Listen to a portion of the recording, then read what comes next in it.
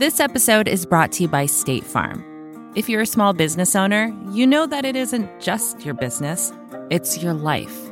And whatever your business might be, you want someone who understands. That's why you might want to check out State Farm's small business insurance. Why? Because State Farm agents are small business owners too, living and working in your community. That means they know what it takes to help you personalize your policies for your small business needs. Like a good neighbor, State Farm is there. Talk to your local agent today. You know how to book flights and hotels. All you're missing is a tool to help you plan that unbelievable travel experience. That's why you need Viator. Book guided tours, excursions, and more in one place. There are over 300,000 travel experiences to choose from, so you can find something for everyone. And Viator offers free cancellation and 24/7 customer support for worry-free travel. Download the Viator app now and use code Viator10 for 10% off your first booking in the app. Find travel experiences for you. Do more with Viator.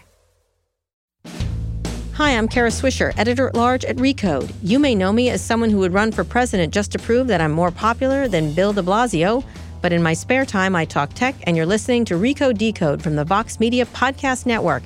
Today, we're going to play an interview from this year's Code Conference. Ezra Klein and I interviewed politician Stacey Abrams and Fair Fight CEO Lauren Groh-Wargo. As you probably know, Abrams ran for governor of Georgia last year, losing to sitting Secretary of State Brian Kemp. The election was very close and deeply controversial, and even though she was suspicious of the outcome, Abrams said she refuses to use the term stolen election. The minute it becomes about me or a single election, we miss the point. This is about whether voters' voices can be heard. It's about whether citizens are allowed to be voters. And the moment it becomes about a single politician, if you like the politician, it's good. If you dislike the politician, it's a non-issue. This is about our democracy, and that's got to constantly be the return. You can find full coverage of this interview and everything else from the Code Conference at vox.com/recode. But now let's go to the Phoenician Resort in Scottsdale, Arizona to hear Ezra and my interview with Stacey Abrams and Lauren Groh-Wargo.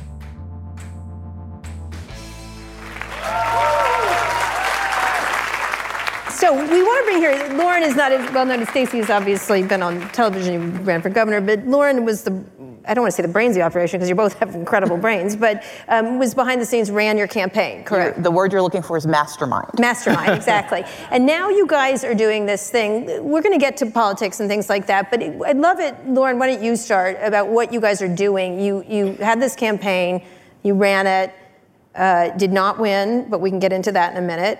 You guys then decided to do this. So explain what Fair Fight is. So Fair Fight came out of the 2018 election when about 50,000 people in Georgia contacted our campaign about problems that they had voting. Mm-hmm. And we knew we were up against Brian Kemp, who was the sitting Secretary of State, and as the Voting Rights Act was gutted, he was the most aggressive Secretary of State in the country in rolling back voting rights, in particular for people of color. So we knew going into it that we were up against a guy with a horrible track record on voting rights and had been changing the rules to make it harder.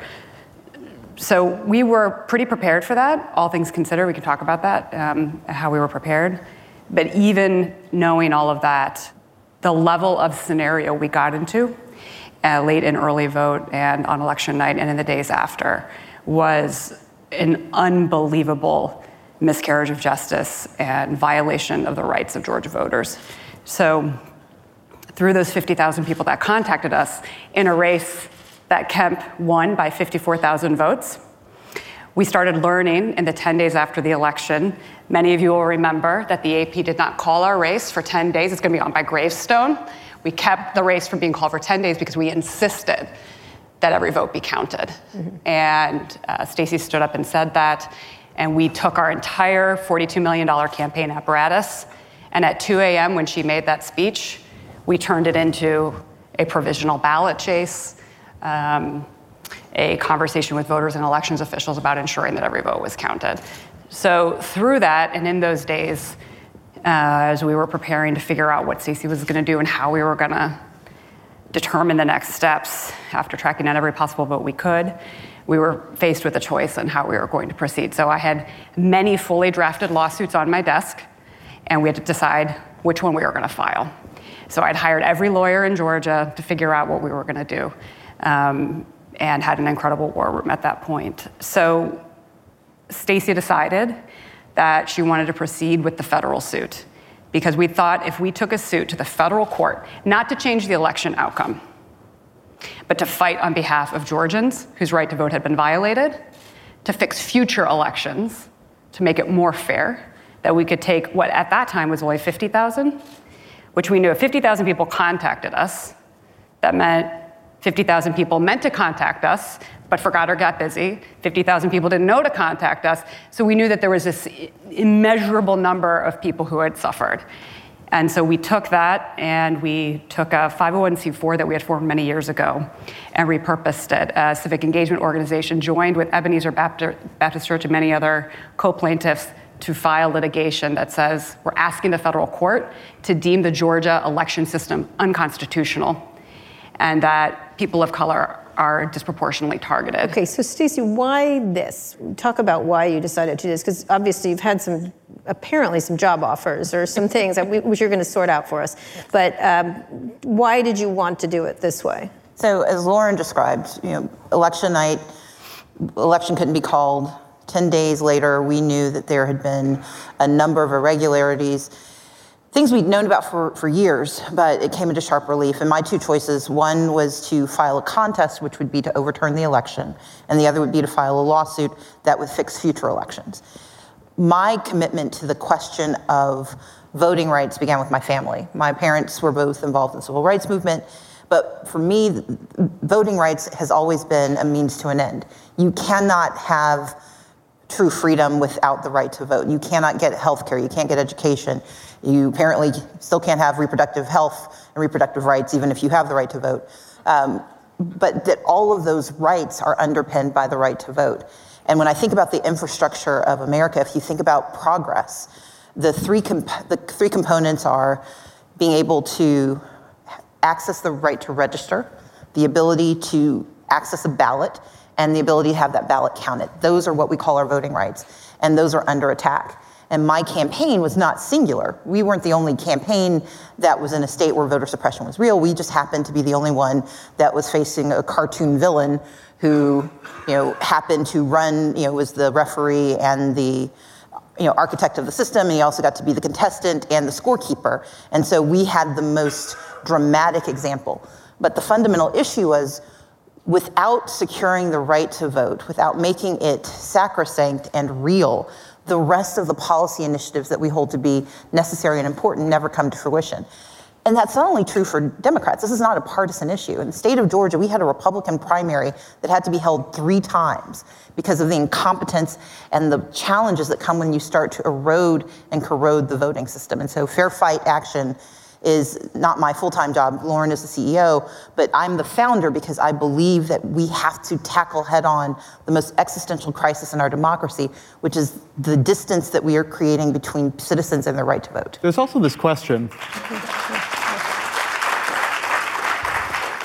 Laddering up to the national scene of, even when you can vote, does your vote matter? So the President of the United States was the runner-up in the popular vote. The Senate is controlled by the party that got fewer votes in the last 3 elections. The House could have gone the other way, despite Democrats winning the popular vote, if it had been a little bit closer. The Supreme Court reflects that. Is America a democracy? Yes. But we have to remember that we're vulnerable. Democracy is resilient, but it is always vulnerable. And we have, in our country, sort of operated on an autopilot where we presume it will always be so because it has always been thus. But that assumption has only ever been made by one singular population, and that's basically white men. Everybody else has been fighting to get there. And so for those of us who've come late to the conversation, we've always been aware of the fragility of democracy and the fragility of our voices, which is why it is so important that we fight even harder in a moment where it's coming into sharp relief, because the demographic changes that we're facing, and that's not just racial demography, it's age demography, it's the shifting of populations from the Midwest to the South. All of those pieces are changing how our politics are lived. And so yes, we have a democracy, but that democracy is constantly in need of refreshing and protection, and we have forgotten that part of our responsibility. So the lawsuit you got moved forward, correct? Where is it now? Yeah, so not surprisingly, the state tried to kick us out of court. And not surprisingly, we kicked their ass. And that's what we do. That's our name, fair fight, we fight. That's what I do. And so we have an incredible legal team, an incredible staff. And not only did the state have their motion to dismiss denied, it was denied in a beautiful 85-page order that used our own language back to us from the court. Mm-hmm. And this is really important in terms of voting rights. The standing issues in the suit are really important. Stacey Abrams, a candidate, our campaign, is not a plaintiff in this suit. These are grassroots civic organizations that represent domestic workers, that represent Martin Luther King's home birth church, churches around the state, civic organizations. The court agreed with us that because those organizations work to engage voters and educate voters, they have standing because of future harm this could do to them. And so that's important for organizations in Florida and Tennessee and Texas that are facing unbelievable onslaught on the right to vote, that this federal judge has granted standing and agreed with us in terms of standing. So there's a whole series of things. Brian Kemp is now the governor. Not surprisingly, as governor, he has not talked about this issue. He has not talked about 29,000 provisional ballots that were given out, 29,000 mainly African Americans in the state where he is governor. Don't know if their vote was counted. They map like a racial map of the state of Georgia. You plot those 29,000, it's a map of African American neighborhoods. This governor has never looked people in the eye to explain that. And he put a bunch of crap legislation through legislature and said, oh, I fixed it, here we go. And the court says, nope, buddy, you didn't. That didn't work. So what's the goal? What is the goal for you all to do? Because a lot of people, this idea of this stolen election, and it keeps doing that. Is that?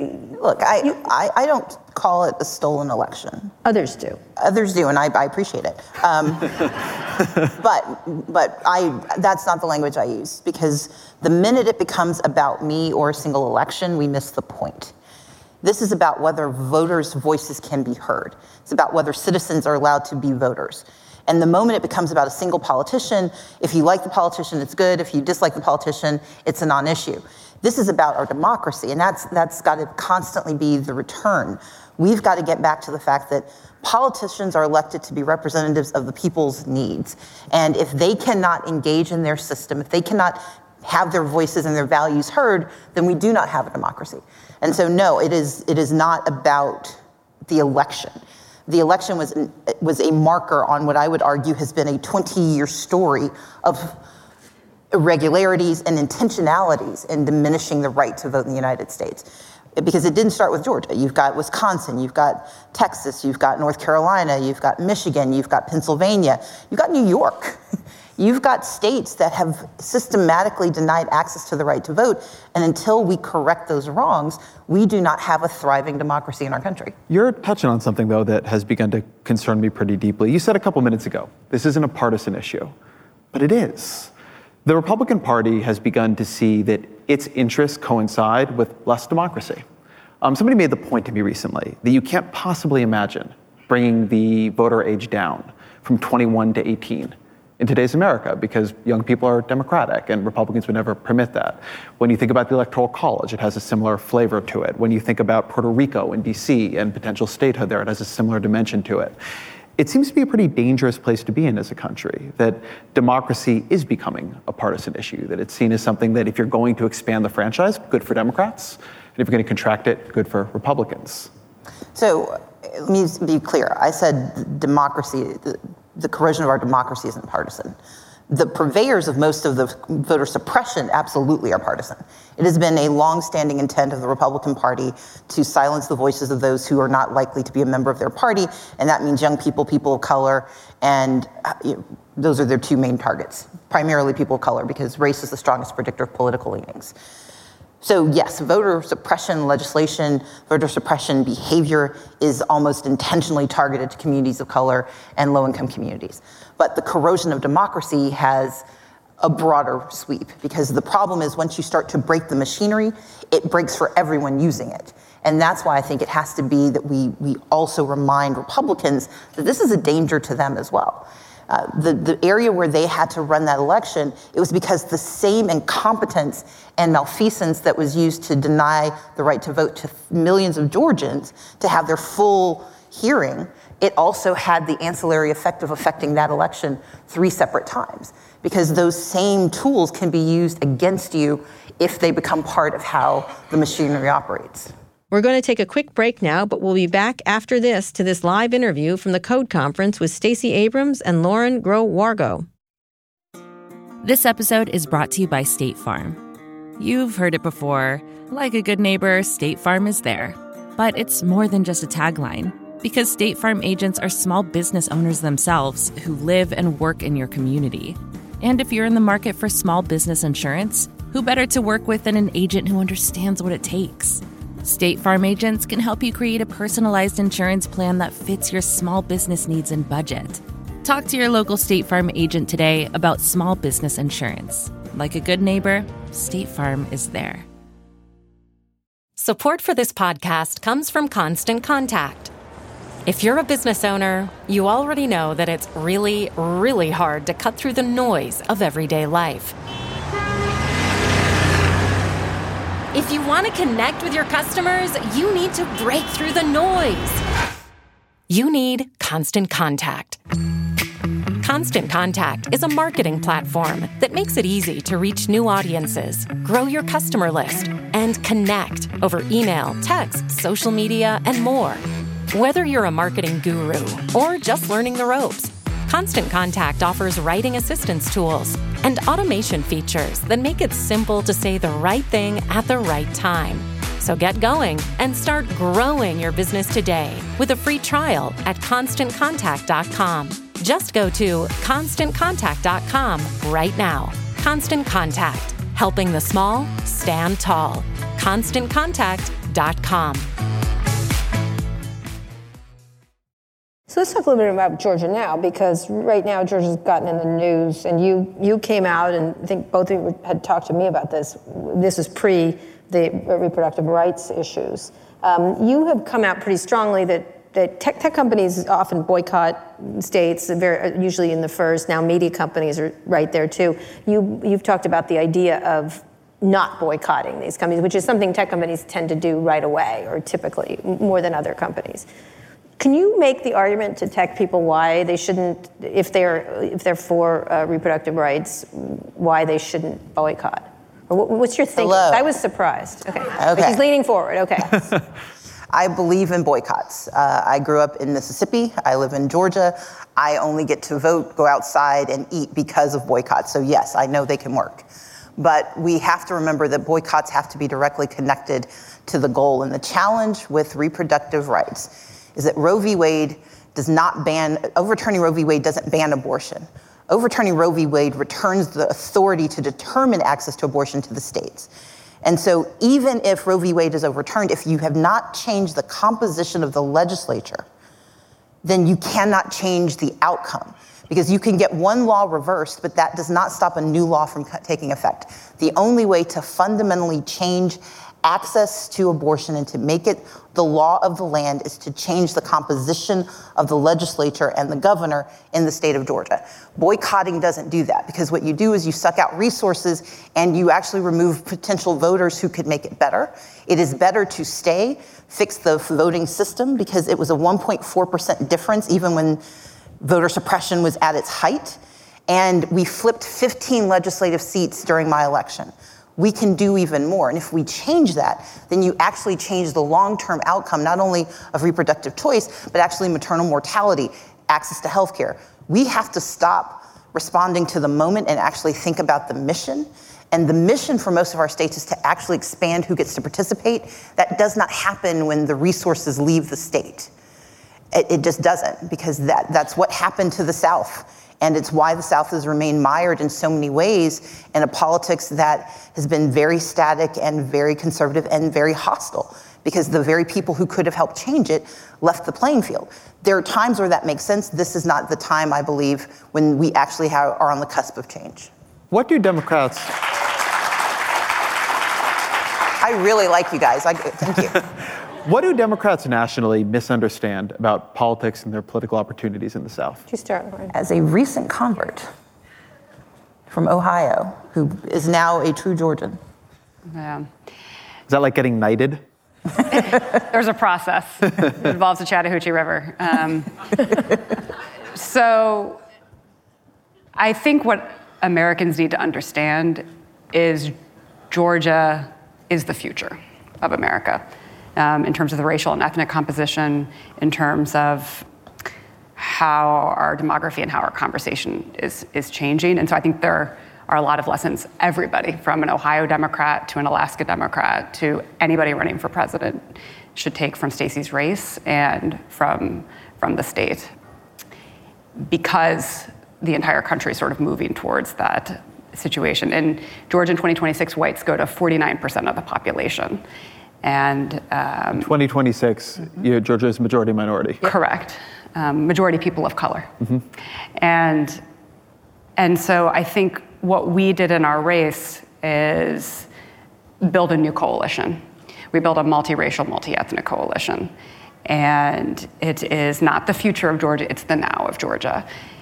And that meant we did things differently. We have a lot of startups and investors here. That means we didn't do the typical campaign playbook, which has been you raise as much money as possible and you hold it so you can give it to some media consultants to put it up on TV in the last couple of weeks. That's been the playbook. Throw a little bit of money, visit a black church on Labor Day, you got your GOTV plan, et cetera. That was not our approach, and I think it was a very different approach. It was a controversial approach. We spent money early.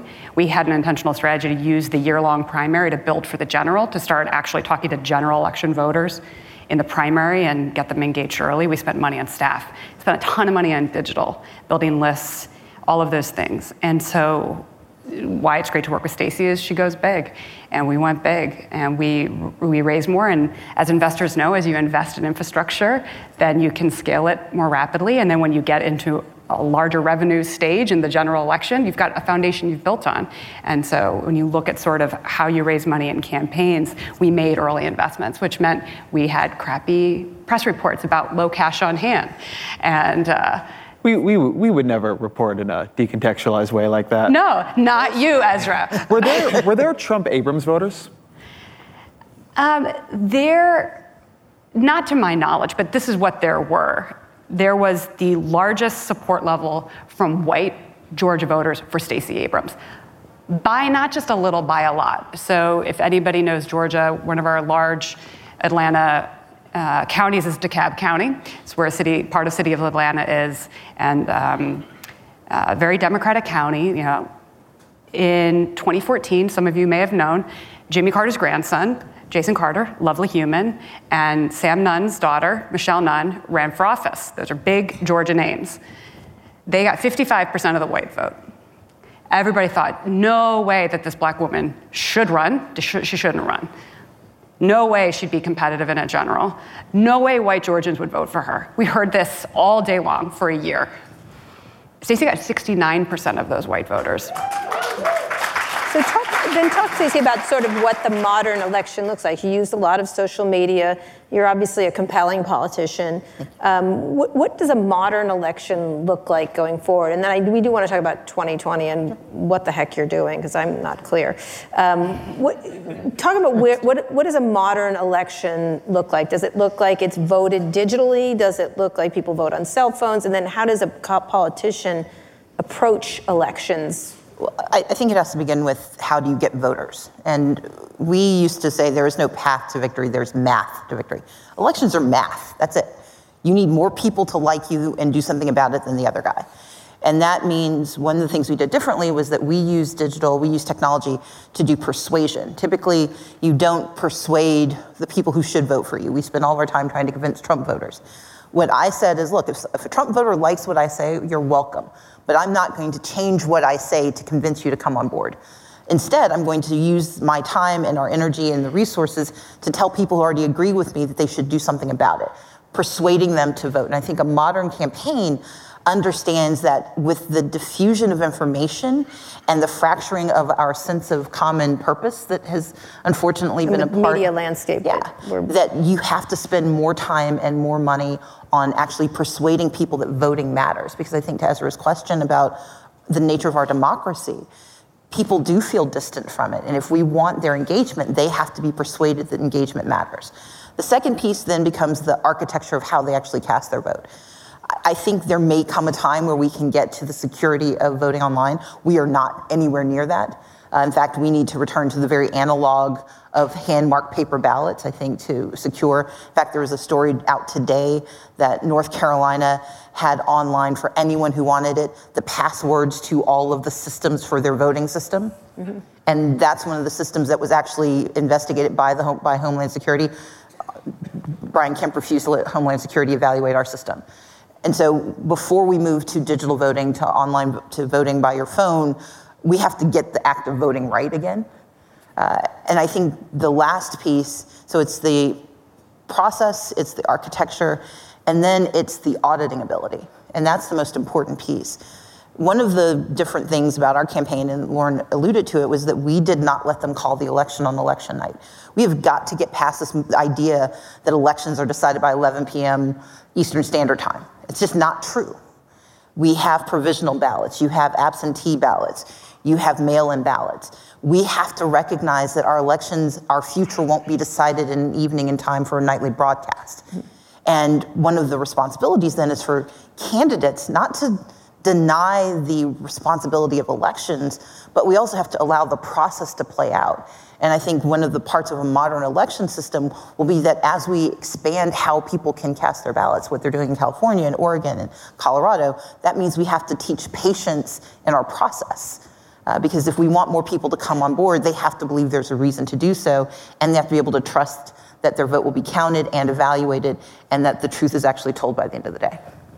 The next election that's coming up is 2020. Really? I've heard. Okay. Will you be running for anything in that election? It's entirely possible. What? What would it be? What would it be? Yeah. If you had to rank them by probability. It would be an office. It'd be an office.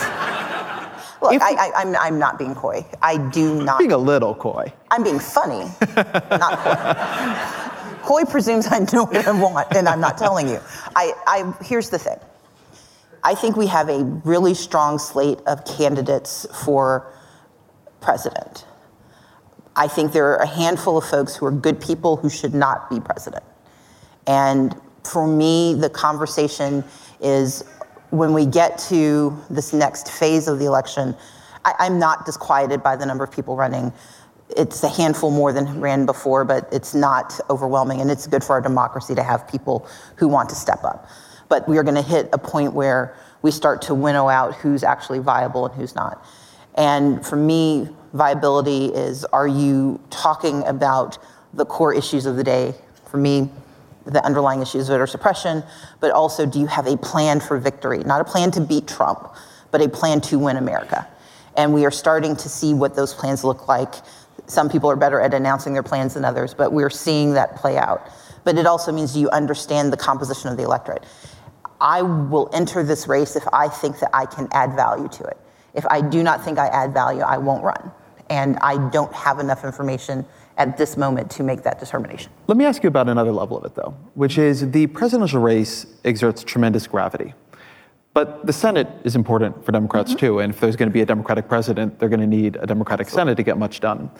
Democrats have failed to recruit their strongest candidates in Montana with Steve Bullock, who's decided to run for president for an unclear reason to me.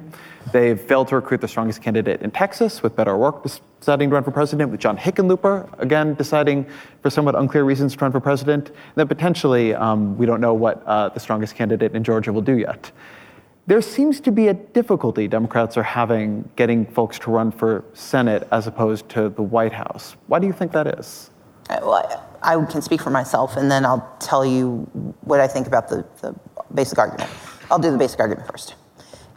The Senate races, most of the qualifying won't happen until next spring.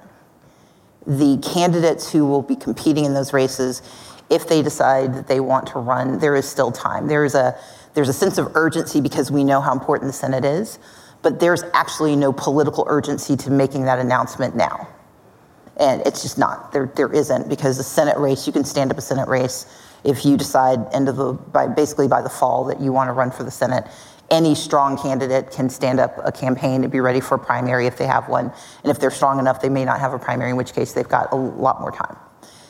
So that's true, and I think we need to remember that people like to think about many things, and the public may not like the sequence of the conversation. I am not running for the Senate because I don't want to be in the Senate. It is not because I want to run for president. It's not because I want to run for dog catcher. I made a decision early because I know there were a number of people who want to run for Senate who were waiting for me to decide. And they were showing me an amount of deference that I did not need, but I appreciate it and I want to be respectful of it. I've been in the legislature. It is an incredibly important job, and the Senate is structurally necessary for our success. It is not the job I want to do. Because when you run for the Senate, you need to plan to be there for 6 years, 12 years, 18 years. That is a complete transformation of the path I see for my life. And I don't think you run for office just because an office is there. I'm in politics because there are things I want to accomplish, and I need jobs that will let me do that, and the Senate is not that job. The other thing is, I'm not hubristic enough to think I'm the only person who can win. There are other people who can win the Senate. If I've done my job as a leader in Georgia, what Lauren and I have put in place in terms of infrastructure, the playbook we have demonstrated, if it's true, another candidate can use it. And so my responsibility is to help the best candidate possible win that election, and that's my commitment. But one of the things, Lauren, you told me, I think people are surprised because not many people don't grab at these things immediately. I think that's what the shock is. You say, I just don't want to do it, which I think is surprising to a lot of people. Yeah. But Lauren, you said you don't want to work on politics anymore. You want to do this. You led a campaign that was pretty astonishing that you got as close. I don't know that I ever said that exactly to you, Kara. Okay, all right, okay. You said something like that. It was surprising. I mean, I am not a hired gun who just goes and works for anybody. It's not how I've operated ever in my career. So I am selective about what I do. And it's, for me, what we lived through in the 1.5 year race, and for me as a human and an individual, in terms of thinking about how I would look people in the eye and how I would look at my child, and having a level of power and influence in our party at this horrible time. For me, I knew voting rights was not like the thing I signed up to do as I went into my political career. But I knew that what we witnessed was so egregious is not the strong enough word, I'm sure Stacey has a much better word, so just horrible, and that I was in a position of power to challenge that. I felt like it was just duty. We just had to do it. And that we had to run it like a campaign and bring all of the psycho in a good way that we have to this effort. And so I'm doing that, but that doesn't preclude a whole lot of other things, as a professional. Would you run her presidential campaign? Stacey and I have been friends and partners for a long time. And so I'll leave it at that. We're going to take another break now, but we'll be back to Stacey Abrams and Lauren Groh-Wargo live on stage at Code after this. Stacey, you've written some, I think, quite interesting interventions into the identity politics debate. Something you hear a lot in Northern California. It's something that presidential candidates talk about disparagingly pretty often. What does identity politics mean to you, and what do you think we get wrong when we talk about it in politics? The phrase identity politics is a weaponization of the Democrats' structural advantage in elections from now into eternity. And Republicans recognized that the homogeneity of their party meant that they were left out of multiple conversations. And so instead of solving their internal trauma of not actually bringing more people into the fold, they instead do what they do extraordinarily well, which is brand this idea and make it a negative. That paying attention to the disadvantaged, the marginalized, the disconnected, and identifying their issues and connecting it to a political solution was somehow an invalid construct. Francis Fukuyama decided to dress it up and he's a very smart man, but he decided to analyze it through a lens that said that if we just return to the issue of class, everything else will be satisfied. And I'm being deeply, deeply disparaging about his analysis. It was much more complicated and thoughtful, but still wrong. Identity politics is simply this. We all have identities, but there are structural barriers that impede access to opportunity for certain communities. We know those are true, we know those are real, but we cannot fix them if we don't identify them. And identity politics is the practice of saying, I'm going to elect you in part because you see me. I'm going to hire you for this job of representing me because you can articulate the challenges I face. And I will not hire someone who refuses to acknowledge that I have a challenge. Those challenges tend to be grouped together. So we can talk about LGBTQ communities, communities of color, the physically disabled, you name the group, but if there is a legitimate cohort that faces barriers to opportunity, identity politics is a reductive phrase that is used to say that that should not be a legitimate reason for election. I would argue it is the only reason for election. You are hiring representatives. If they can't see you, how can they represent you? That is the very basic construct of my argument. One thing I want to pull out in that is that you note that there is a growing demographic advantage for the Democratic Party as a collection of different groups. Yes. And there can sometimes be among Democrats a sense of demographic inevitability, right? They believe that the wave is just going to come for them and they don't actually have to do all that much except wait until the moment when the electorate changes to give them the advantage that the Republicans can't do anything about. You've talked about demography not being a destiny, but a kind of opportunity. Absolutely. Do you want to talk about what the difference between viewing it in those two ways is? Destiny says it's going to happen inevitably. Opportunity says it can happen, but you've got to work for it. It's kind of like dating someone. Yes, you two may be in the same room, but he or she is not going out with you unless you do something about it. And in democratic politics, we have waited for destiny to just put the person in front of us, and thus we are together.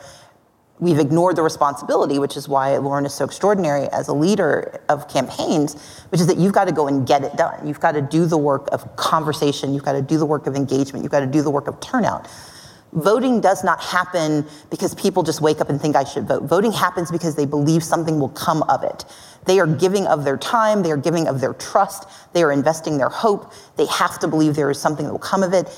And those very demographies that we're waiting to emerge have been the most disassociated from real opportunity. And so we have to recognize that if we want to convert that energy and that change into actual destiny, we've got to do the work to make it so. All right, last question, and we'll get to audience questions. How do you think tech has impacted all of this? Lauren, you start, and Stacey, you finish. What do you think tech is responsible for in a negative way and possibly in a positive way going forward?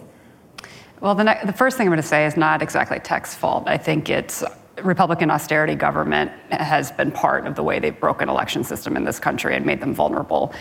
There's certainly a laundry list of examples I could give you in Georgia, leaking data, letting data get hacked, lack of data integrity. So that's not tech's fault. That is austerity government bundled together with a, hatred for African Americans in the South, But I think the tech conversation on how we vote, if we had thoughtful leaders, if we had governors like Stacey who want to think about how do we bring tech in to invest and partner with government to have the best in class security and those things. So I think tech could be really part of that solution if we had government agencies and elected officials who were thinking that way. So that's one thing. And then, as an operative, obviously, things have just changed a lot since I've been doing it. I'm 39. I started this when I was 22. And in terms of, how we do targeting, how we do communications, and I think sort of the media fragmentation creates just so many opportunities to reach communities that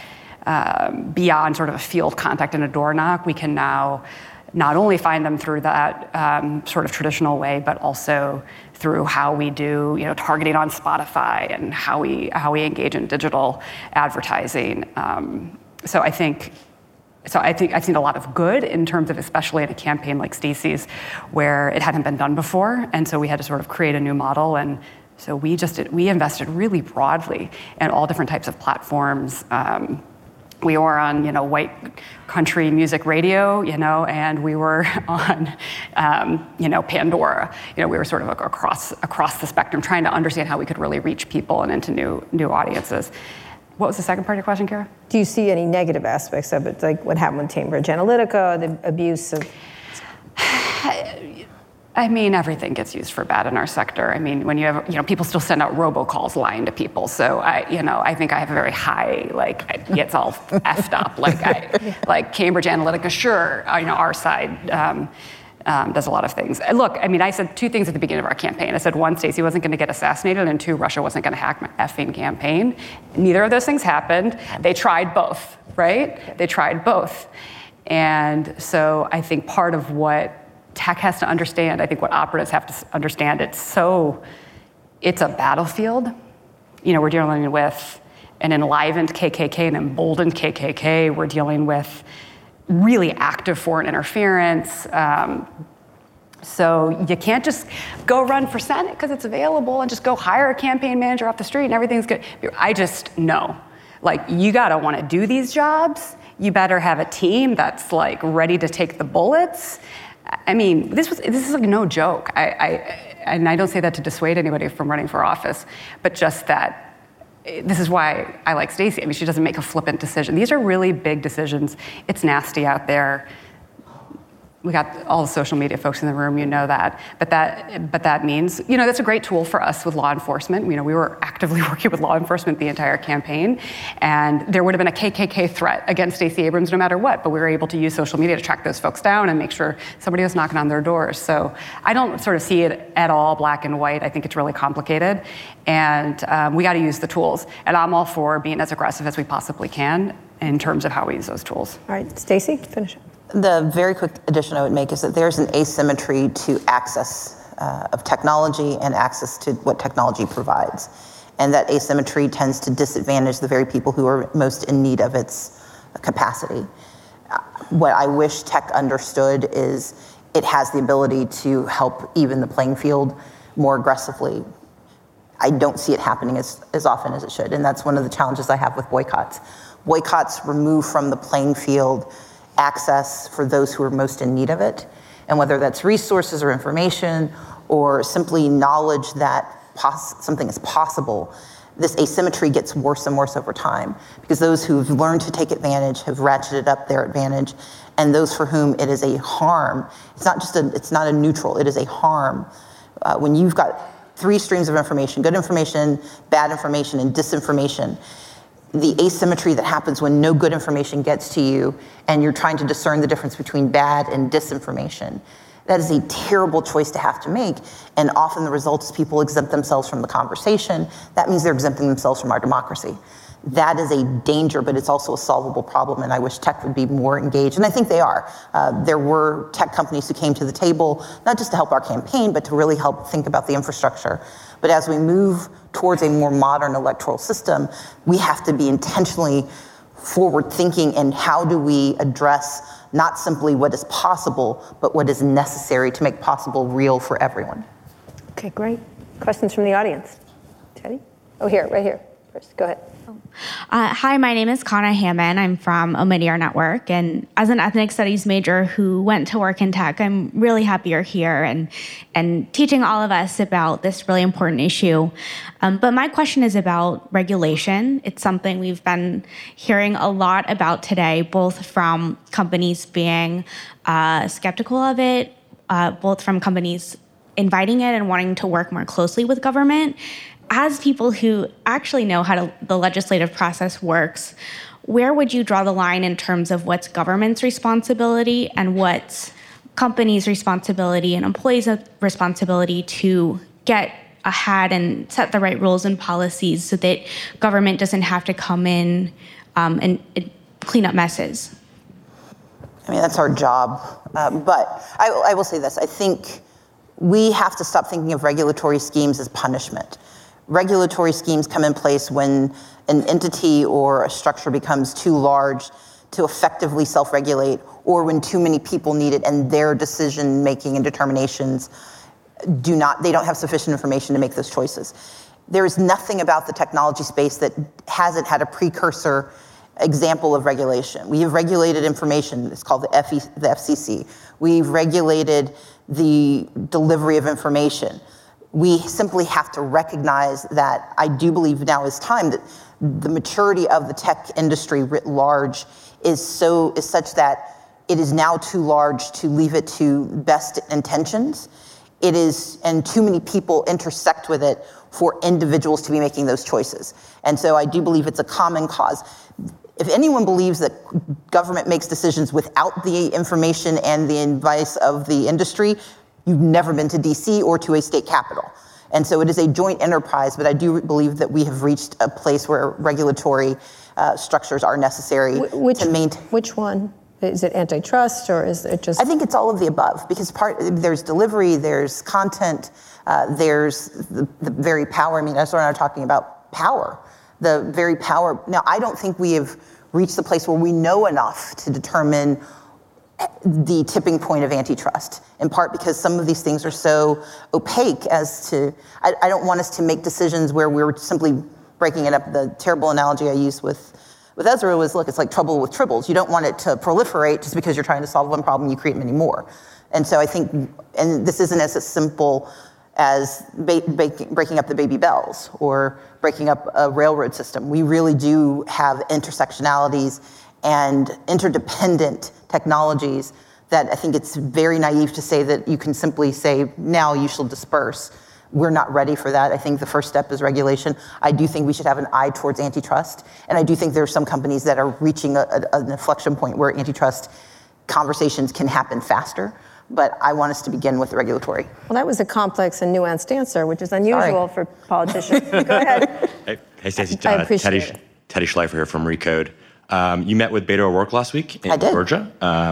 A lot of candidates are sort of seeking your stamp of approval on voting rights issues.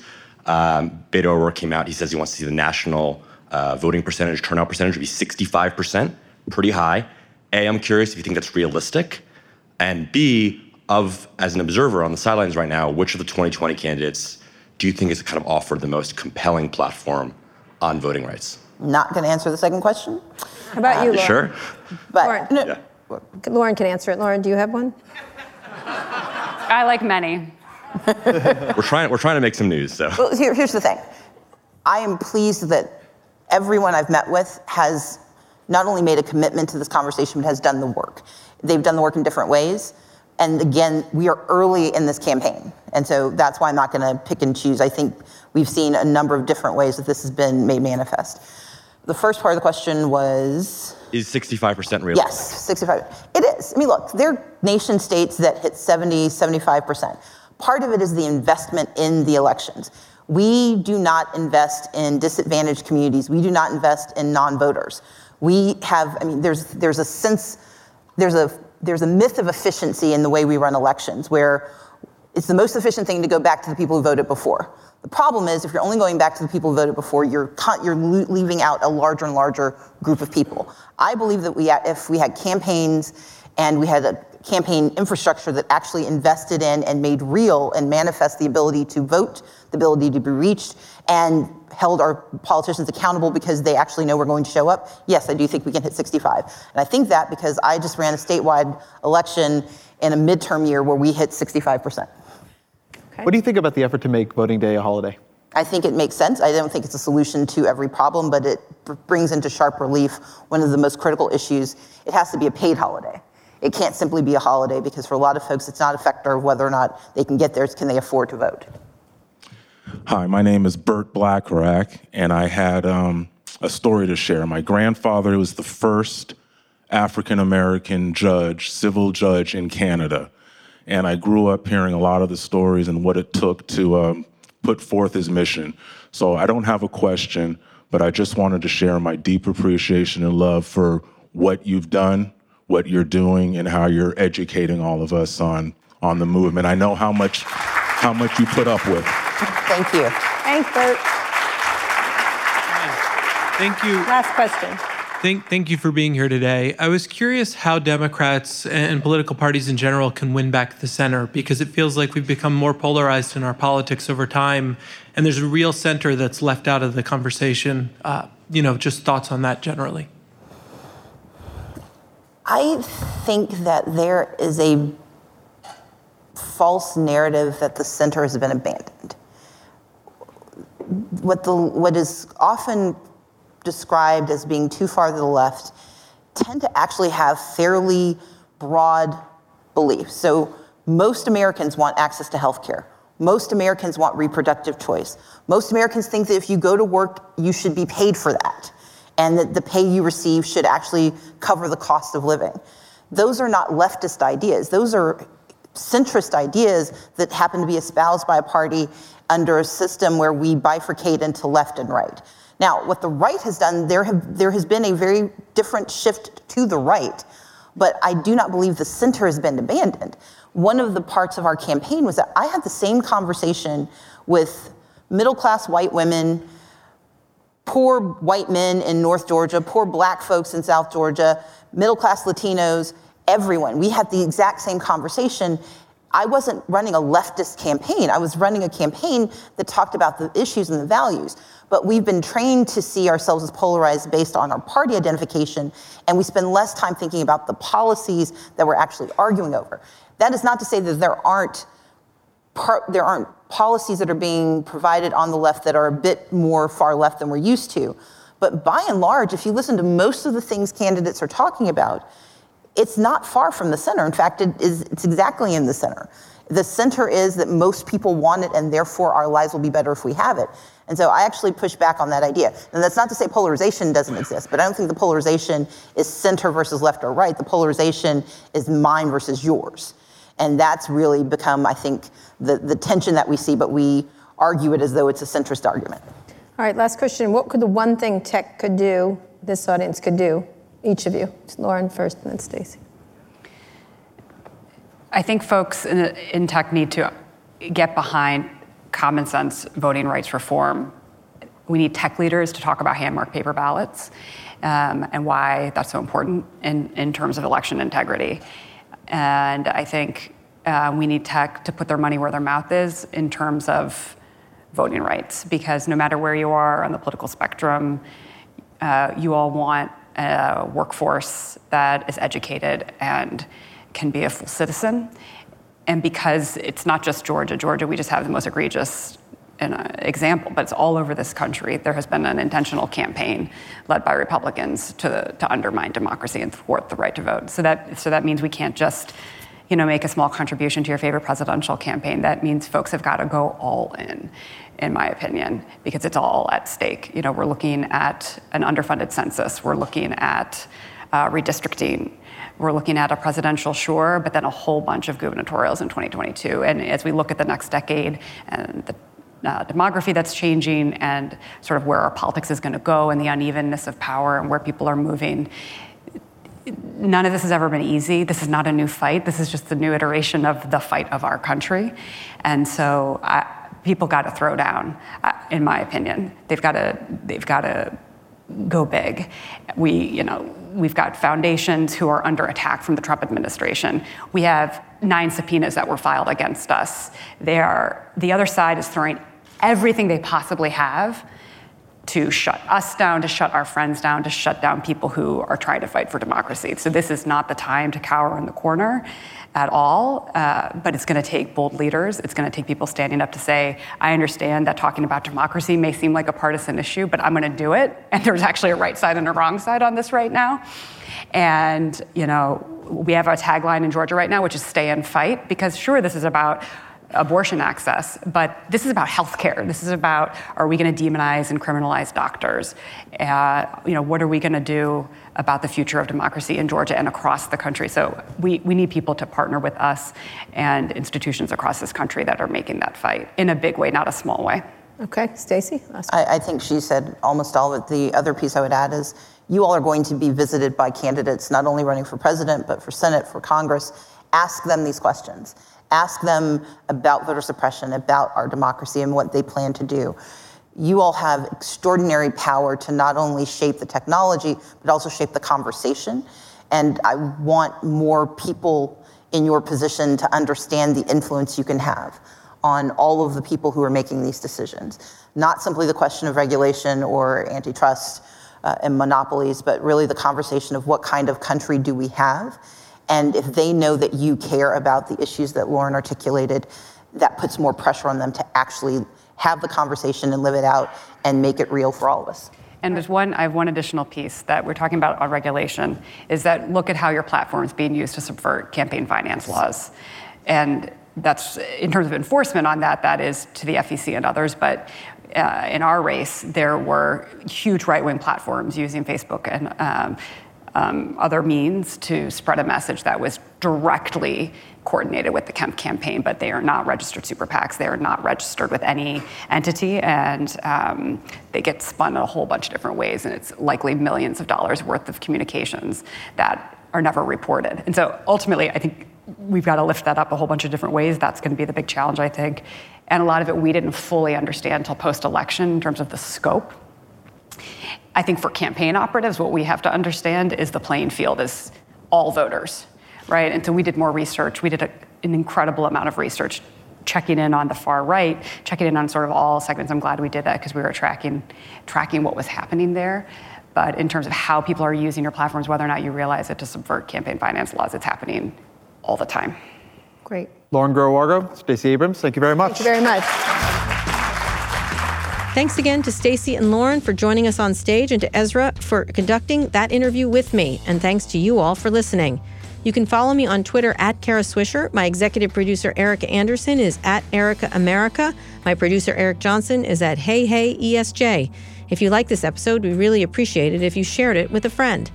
And make sure you check out our other podcasts, Recode Media, Pivot, and Land of the Giants. Just search for them in your podcasting app of choice. Thanks also to our editor, Joel Robbie. Thank you for listening to this episode of Recode Decode. I'll be back here on Monday. Tune in then.